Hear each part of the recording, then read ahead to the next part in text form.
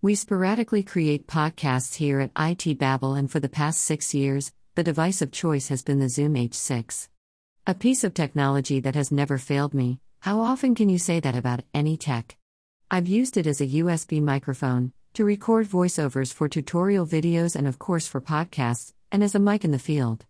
It has been great, and I have a deep appreciation and love for the H6. So why the sudden shift? Money and such.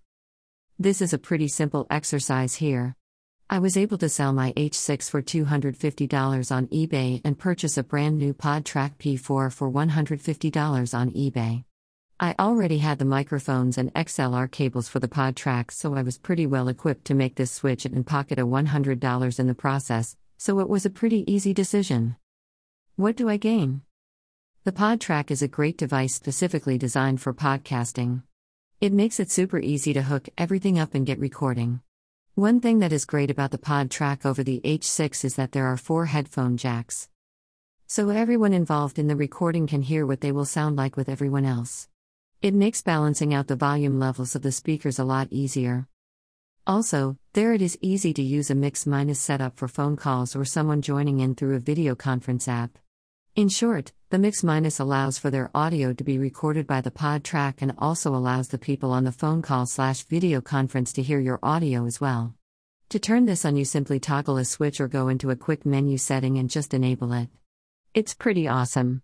The H6 can do this, but it is a bit of work.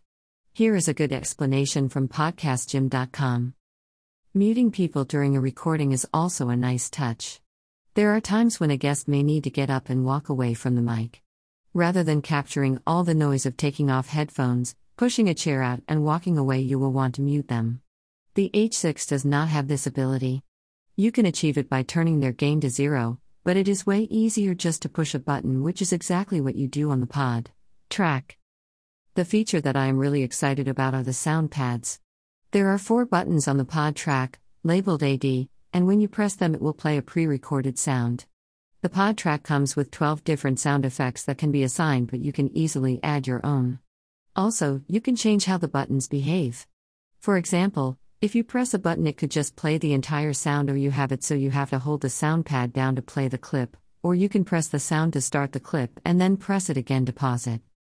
Finally, and this isn't a hardware feature or anything, but it is dead simple to use. The H6 is pretty simple, but if you wanted to plug multiple headphones into it, well, there was usually other equipment, and some hoops you may have to jump through to accomplish this. Also, the H6 is very powerful and more versatile than the PodTrack. It has its own built-in mixer, you have lots of control with different filters that you can apply to different channels and more. The PodTrack in comparison is just so straightforward. The menu is not a deep, branching set of options, it really is a simple plug everything in, turn it on and hit the record button to get going. IT's not all rainbows. The PodTrack P4 is a great device, but it is not all unicorns and rainbows here, folks. Do you know what is included with the PodTrack?